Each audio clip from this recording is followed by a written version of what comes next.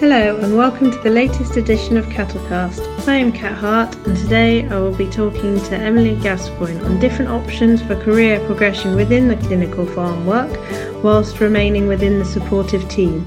Also discussing some of her experiences of farmer meetings and the importance of making it an experience rather than just a way to download knowledge. My name's Emily Gascoigne. I'm a farm animal vet working in practice with Synergy Farm Health in Dorset. Graduated from Cambridge in 2012 and began working at the practice as an intern in association with the Royal Veterinary College and went on to remain as an assistant. So that's interesting. You took the internship. What do you think motivated you to do that at the time? It seems a long time ago now, but do you remember? It is a really long time ago, which is, I suppose that would, it's amazing how time flies, actually. I've been a vet longer than I was a vet student, past that tipping point. I think the new graduate opportunities have evolved a lot, perhaps, since I was a new graduate, and internships were not quite as common back then. For me, I knew I wanted to do farm only, and I knew, for me, actually, I knew I didn't want to work in a research environment. I wanted to work in the field. So for me, I wanted a post where I would get lots and lots of clinical exposure. That was number one. But that I also did want lots of support in practice, particularly out of hours. And I also knew that I wanted sort of academic nurturing. I know in year one there's plenty enough to focus on, but I still wanted pushing. And for me, an internship was kind of a guarantee, a contractual way of making sure that I got that, really. And likewise, working with a practice like Synergy, that was the best way for a new grad or relatively new grad to get in with a practice like that. So it sort of ticked a lot of boxes for me, really. Conscious that there are lots of practices that will offer almost, if not the same, experience and support. It was just sort of packaged it really nicely for me as an intern. So. And it obviously worked quite well because you're still there now. Yeah, I'm institutionalised. I've not left, but yeah, I'm very fortunate to work in a supportive team. So. Yeah, it's great having that supportive team, and they've obviously allowed you to develop your own sort of areas of interest. And the one which I would like to talk about today is sort of the farmer education aspect. Obviously, a lot of your sort of clinical work now is more sheep orientated, which we'll talk about, but so many of those skills are transferable, whether you're educating sheep farmers or beef or dairy farmers. I thought it's still interesting to see your point of view there. So what do you think made you think that farmer education was such an important part of our jobs? I think probably the best place to start for me on my journey to farmer training was as a new grad. First farmer meeting, I probably was 12 weeks out in practice, actually, and I probably got unceremoniously roped into it. It was a sheep farmer meeting. And actually, for me, one of the reasons I really wanted to be a farm vet was actually the people that we work with and the professional relationships we form. And actually, farmer meetings are a captive audience of people that are interested in your subject. It's in it's not a high-pressured environment, really. It's not a life and death situation, but you're potentially talking about something really cool that you know a lot about, or if you don't actually need to know a lot about it, but maybe you've got some enthusiasm in that area and you just want to communicate that. And actually, it's sort of a bit of a self-fulfilling prophecy, because by definition, if people have come to your meeting as a new graduate, they're probably interested in the same thing. So it's actually quite, for me as a new graduate, it was really quite cathartic. I can appreciate if there might be some new grads that listen to that and think, crikey, she's mental. That would be, really scary doing a meeting. Like me, you need to be on top of your game and know absolutely everything about whatever subject it is. But actually, no, to some extent, you just, some of those presentations I did really early on were just, you need to know more about this on your farm. It was planting discussions and seeds and getting people to think about their own farms and, trying not to give loads of farm specific advice, and just the people coming to my meetings would leave with a question about their own premises. And I think actually not feeling the need to being a total walking encyclopedia about whatever subject actually was of great relief to me and really sort of made me really enjoy doing meetings.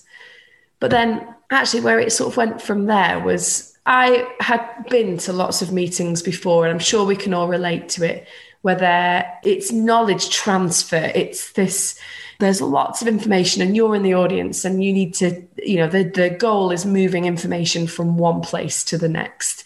That's not necessarily long lasting. It's not very fun, actually, for either the deliverer or the audience. So I think one of the things that I started to do quite early on was think, well, if I was a farmer and I'm going to give up my evening or afternoon to come to that, it needs to be interesting and catch my imagination. And I think that encouraged me to be quite creative quite quickly with meetings. So really quickly, I wasn't very long graduated when I was integrating pub quizzes into my meeting, or benchmarking, or things like I generated an Excel calculator it was lamb losses. You could do it with anything. You could do it with calf mortality. It does not need to be complicated. But then got some of my colleagues at the meeting with laptops, and I'd get the farmers working together to do back of fag packet stuff. And basically I just sort of approached it that I kind of wanted my farmers to leave and think, oh, we did something a bit different then. That wasn't death by PowerPoint, really. So that's kind of where it then became more of I was less focused on me knowing lots of information and more how I could make it as fun as possible for the participants. And when you shift into that mindset, actually then it becomes really quite fun to do. And I think that's how my journey into farmer meetings sort of began, really.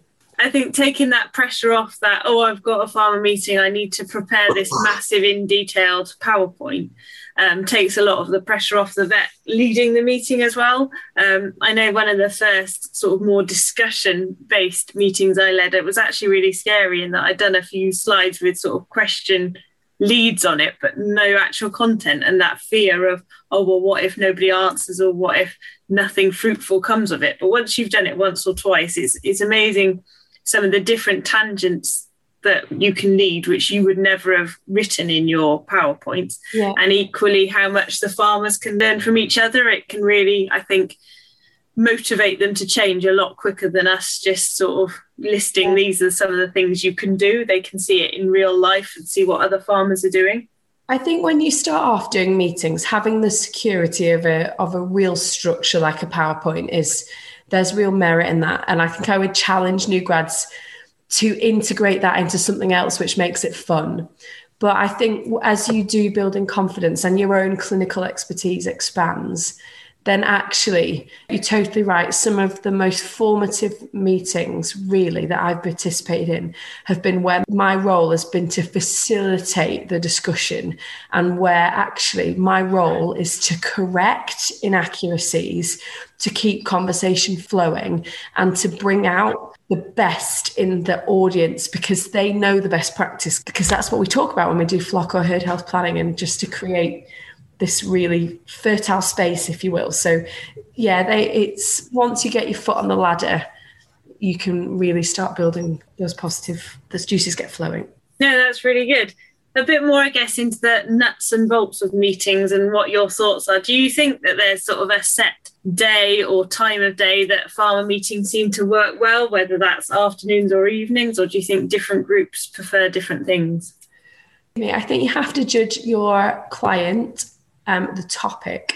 So, for example, dairy clients, I think you have to consider milking times, the variation in that, and actually just what somebody's day would have to look like to get to your meeting, really. I think for my sheep guys, as an example, evening meetings actually work quite well, because you can get all the stuff done, settle down to an evening meeting. But then what if you want to throw a farm walk element into it, or something that's really practical? I think the bottom line is there's not a one size fits all. But I think if you've asked the question, the audience I need to get to that meeting, does their day look like, and what are they going to have to do in order to just attend my meeting? And is that realistically doable? And I think that's a really important place to start. There's only so much you can control, but just things like, if you can roughly guesstimate when everyone's going to go silage in, just dodge that. Or for us, organising a meeting when maize is getting harvested, if you like cake, you'll be eating a lot of it yourself. I think you can but you can't plan for everything, and you'll never get it right, but you can be sensible about when you book things for. Yeah, so that planning sort of throughout the year you just touched on there. How do you have sort of set groups that know each other quite well, and how regularly do they meet, or is it just whoever's interested in this topic can come along? So one of the things that I did really early in growing sheep business here at the practice, but it applies to other species and sectors as well, is one of the things that I learned really early on, probably even at one of those first 1 or 2 meetings, is it's really important to bring similar people together because it narrows and streamlines the message that you give. And sheep are probably a really nice example of this. If I've got sheep farmer clients that have got 4,000 ewes, and if I have them sat in a room with somebody with 40 or 20 or 5, there's a totally different, irrespective of years of experience, there's a totally different mindset, scale there. The hours in the day just look totally different. And if you're not careful, your message is not targeted, it's not relevant, and you're trying to be a jack of all trades and you're actually a master of none. So one of the things that I did really early on was tailor as much as you can. So for us, we have specific smallholder meetings where the dialogue is going to be a bit different. It's going to be about fitting in your sheep flock around your full-time job and the fact that, you know, what those jobs are going to look like. It's going to be perhaps talking about to people who are less experienced and for whom the priorities are maybe slightly different. My 1,000 ewe flocks and up, their challenges are different. They're talking about labour, they're talking about scale, they're talking about standard operating procedures, and actually they'll get the most from being together. And I think it improves the credibility of each. So keep everybody separate. We then have in the middle, we'll have commercial sheep flock meetings, which are kind of open to everybody, but I'll actively dissuade our smallholders to going to that.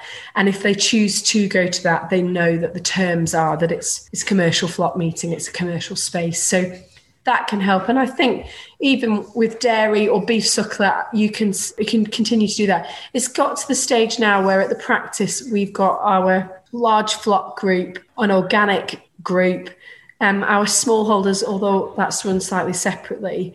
And actually, well, the thing that we're in progress with now is a store lamb finishing group, because they're totally different. And those guys will go, you know, talk about chlamydial abortion management and use. It's just irrelevant. So clustering flocks together.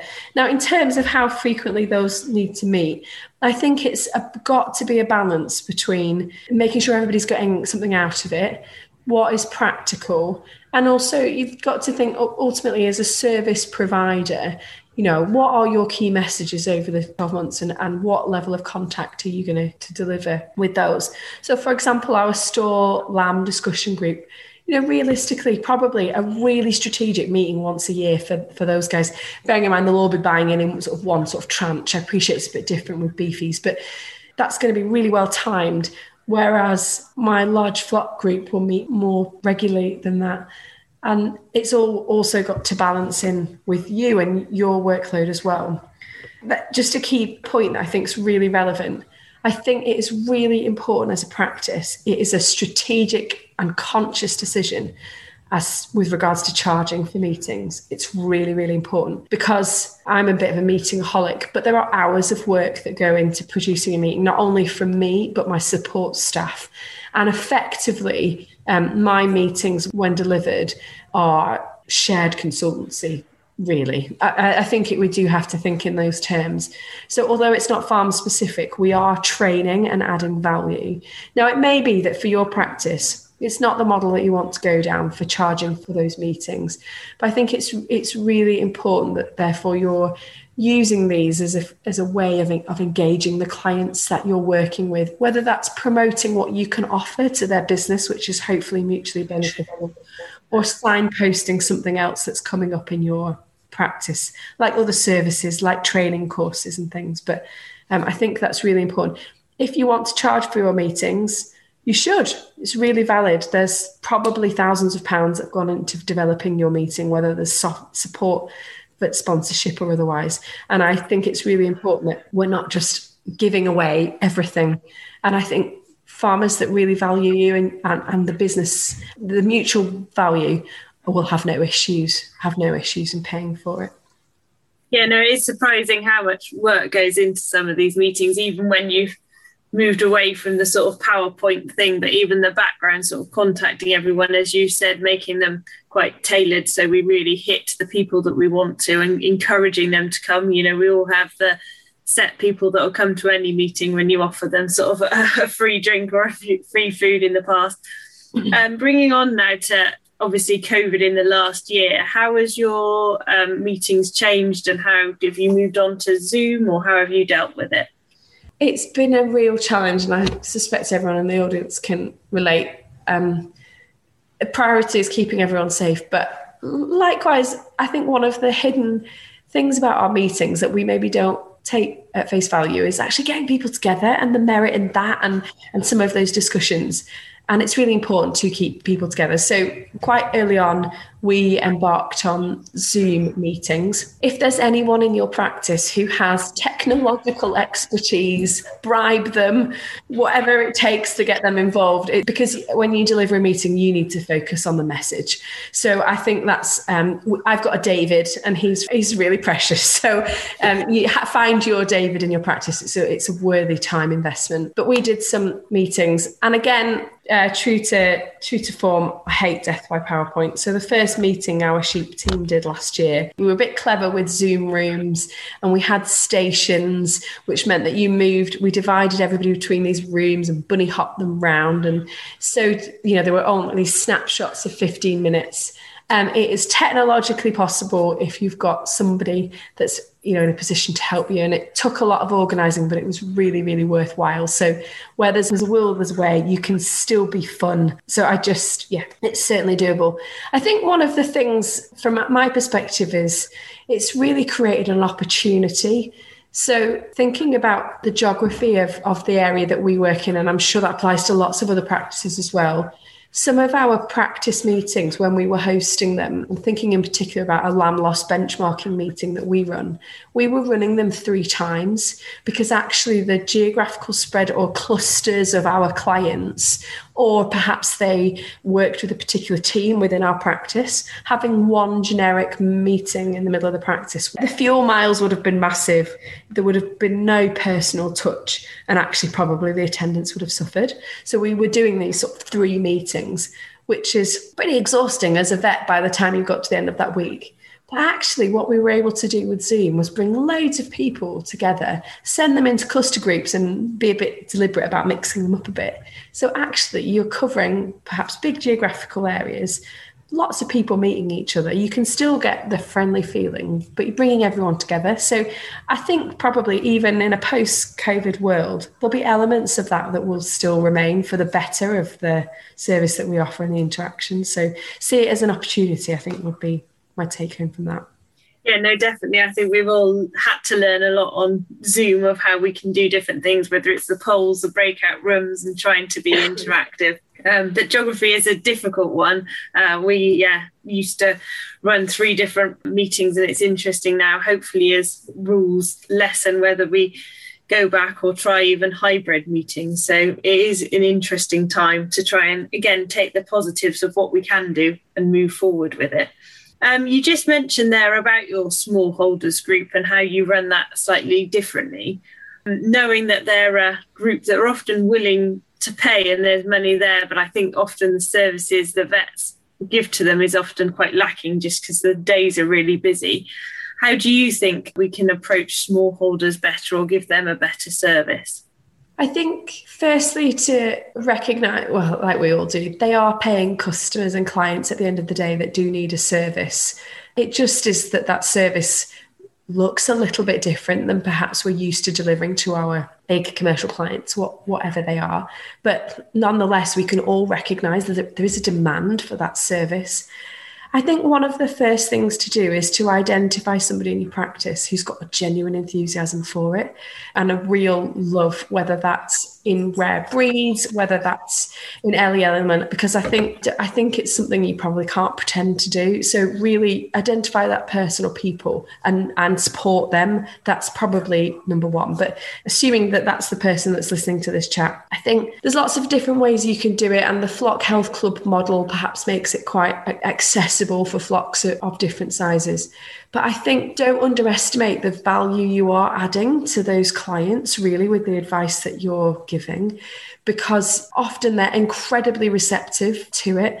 And I think it's probably we're our own worst enemy in terms of not charging for that properly and therefore undervaluing us. We're the only people maybe in this discussion that are actually undervaluing the value that we can bring, which is ironic on lots of levels. So do develop services specific for them. Make sure it's sensitive in value, but deliver good value. And then what we found is that they do become incredibly bonded to us. I think one of the things that we found with the service that we deliver to our smallholders, I'm thinking sheep flocks in particular, there are some really easy wins. So for example, if you feel that you're spending, whatever membership scheme you have, you're spending a lot of time talking about clostridial vaccination, foot trimming in sheep, or erysipelas vaccination in pigs, whatever it is that's specific to you. If all of your colleagues say, we feel like we spend a lot of time on the phone talking about clostridial disease, that's your market research to have a meeting about it. There's a fee or whatever. Listen to your colleagues and what they're talking about in the field, but link it up in the services of the practice that you're delivering. So for example, if you've been to the small flock A 4 times this week for a cesarean in their sheep or you've had to go and assist the lambing and you got there and you just pulled it out, and are you communicating that to whoever in your practice is responsible for training courses, and have you got them on the waiting list for your lambing course next year? And is someone going to ring them and say how much you're looking forward to have them on their lambing course? I think if you go out of your way to deliver a service, I think it can actually be a bit of a self-fulfilling prophecy. Not only are you upskilling your clients and they see that you're doing that and they're willing to probably pay and invest in not only themselves but that relationship with you, that probably saves you a couple of 2 a.m. call outs, but actually is probably also better for animal welfare, better for services. And if you're being mercenary about it, it's probably better for business as well. So actually it can be the gift that keeps on giving. But if it's not your kettle of fish, it's okay to acknowledge that, but be the supportive colleague helping and facilitating the colleague that is, because that's the way to get out of it, I think. Yeah, no, it's always good to have a balanced team. And for some people, they love sort of doing the training and doing these extras. And for other people, it is their nightmare. But just spreading the message, knowing, I guess, when meetings are on.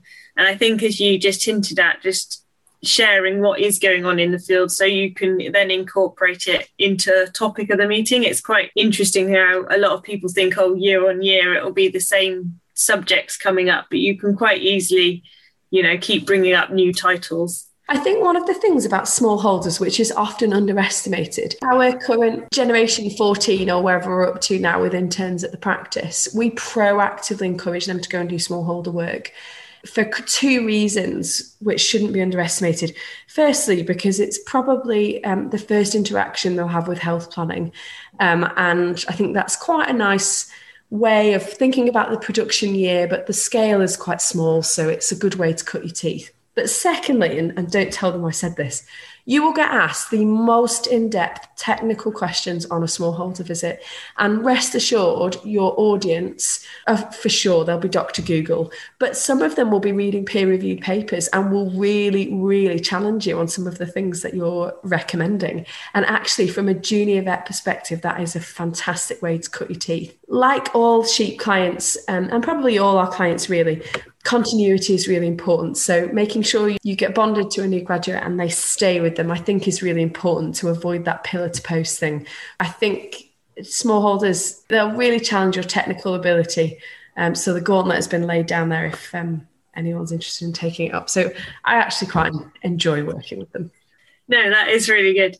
A little bit more perhaps on the sort of background to when you've come up with a topic, you know how you're going to run it, and maybe we've selected the people, is it mainly emails, or do you sort of chase people to come, or do you pass that on to support staff? How does that sort of aspect get covered? Because that's often a difficult one within the team. So I think the biggest mistake is not to do it in enough time.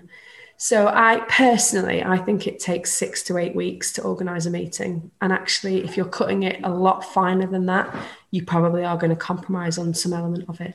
Making sure you've got all the foundation cogs in order. You've got your, the vets that you or support staff that you need are available. Your venue's sorted. If you need sponsorship, that's arranged. I think you need that in sufficient time. I think from an advertising perspective, I think the best thing is probably multiple modalities. Have you got a practice newsletter? If it goes out at the beginning of the month, it's no point putting it in the last newsletter before it goes out and they've got 3 days notice. You need to be in advance. So I think that they're common slips and trips. So doing all that stuff in advance. There's loads of other things that you can try, whether it's specific flyers, text messages, you name it. I think the single biggest thing that I don't think there's any substitute for is if meetings on a Monday or a Tuesday, end of the week before, their vet ringing them and saying, I really think you should be at this meeting. There's going to be something there for you.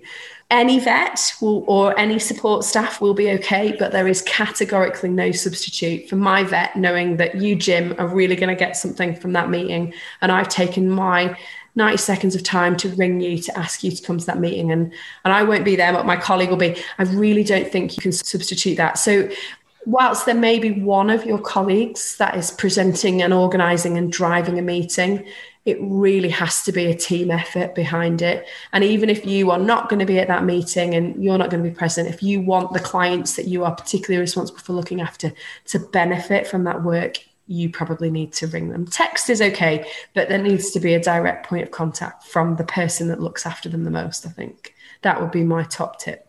No, that's a great one. And again, a way of really involving the team in the whole educating the farmers, not just the one person who's interested in doing the meeting. So that's nice to share out the work. Just as one final thing, looking back on your career development, how you've gone through different ways of holding meetings in different groups, and hopefully it will continue to improve in the future. If you were able to tell your new grad self one thing to try and help you quicken your way to where you are now, what would that be? It's a really tricky question. And I don't know that there's anything huge in particular I'd change, which might sound really facetious, but it's more driven by the fact that I really enjoyed it and have loads of really fond memories, I think, looking back.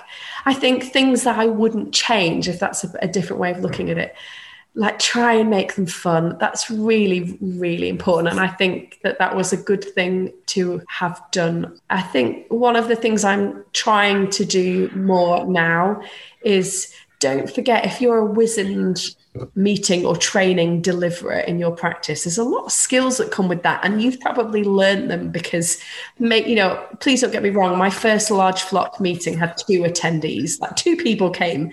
But from that, I reflected, I learned a lot. And actually now they look very, very different from that, but wasn't without its challenges. So I think my challenge now is to get vets who do not have as much experience as me organising meetings, facilitating the creative side of generating them, getting them involved now when they're not under pressure to deliver those meetings. Well, not only to bring in their own creative talents and ideas, but so that maybe some of the pitfalls that I experience, maybe they can dodge some of those. So I think getting junior colleagues involved as soon as possible, I think is probably worth it. I'd probably tell me to stress less about it. I'm probably making it sound really effervescent and easy. And my colleagues are listening to this. They probably would say, yeah, but what about all the chocolate you consumed just before these meetings? So I think I probably would actually just chill out a little bit more and enjoy it because it's a hugely formative time. No, that's some great feedback there. To not worry about it and to involve the team, I think, is a definite way to move forward and improve. The only thing I was going to say is just it's really important that if you've got a message or a service or a meeting or something that you would like people to engage with after the meeting, or something you want to instigate or improve on farm. So for example, maybe you want farmers to participate in a new infectious disease screening program, as an example. Yeah.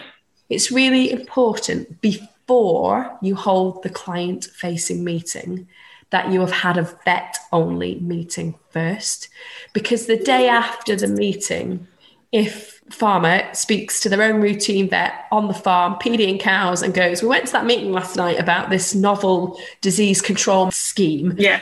And your colleague goes, I haven't got a clue what you're talking about. Not only does that completely undermine all of the good work that was done this evening, I think it probably reflects your communication within the team. And I think actually making sure that everybody is ready to hit the ground running as soon as possible after that meeting is only going to be the gift that keeps on giving, and potentially counts for CPD points as well. So make sure everybody's upskilled. Thank you for listening, and I hope this has given you some confidence to try something different whilst bringing together education for farmers, whether that be part of your medicine course or maybe setting up a specific group or discussion group. But please feel free to subscribe to our channels and follow and like us on social media. Also, if you have any other ideas for future podcasts or in fact articles for Cattle Quarterly, then please let us know.